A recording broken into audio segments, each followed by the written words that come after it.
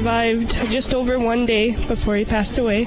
And the nurses and doctors were great as well. They made little keepsakes for us about him. They put little hands and feet, molds and everything. And during all this chaos, the nurses are doing stuff like that. The word miracle is exactly what it is. It is a miracle network. I don't know what I would do without them. The person that you were has died. You've lost the sparkle in your eyes. We go up the elevator, and there are 5 nurses like, "Hey, Noah, good to see ya." I mean, they just welcomed us like family. It's weird, but it's like, oh, yeah, we get to go to treatment, even though they're putting this nasty stuff in my little girl. But the people are amazing.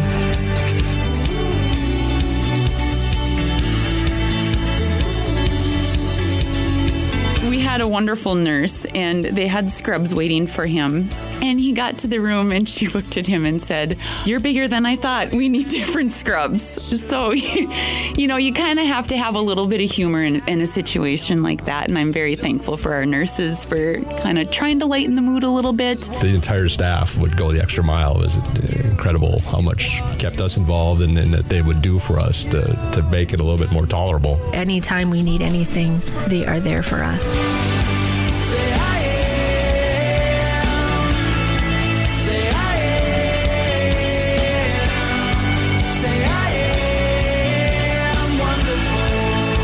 They take it personally too. They're there for their first bath or things that you miss out on. They'll take pictures and make scrapbook pages, and that little extra touch that is more than just a job.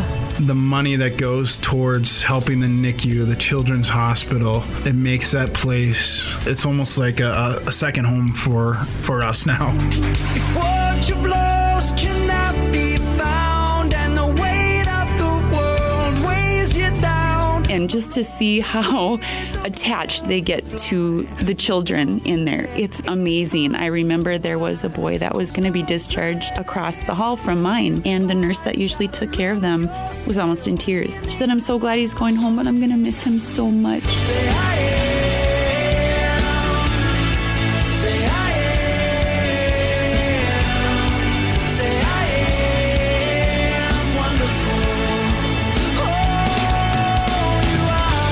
We're just proactive, and we're giving him as much attention now, and Sanford's been following him the whole way as he needs, just to make sure that he can be a normal kid when he grows up. You know, we want our kids to just be kids and not have to worry about all this scary medical stuff, because it is scary.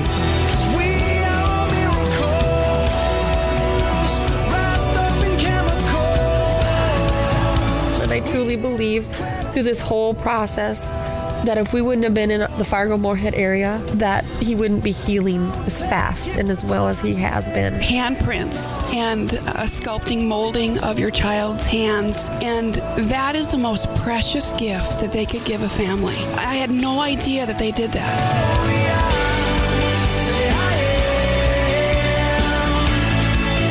But I think about families who are there for longer, and it just blows my mind. The kids and the fact that they're so young and they have so much life ahead of them. This is all part of that.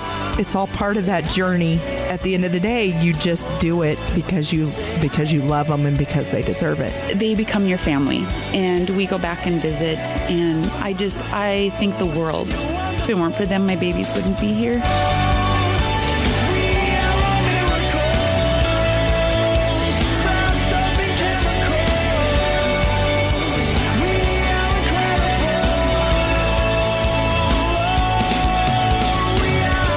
Have 3 babies at home with us today without all of your donations. If we didn't have that, it would have been a lot harder for us. Because I don't know what we would do without people like you.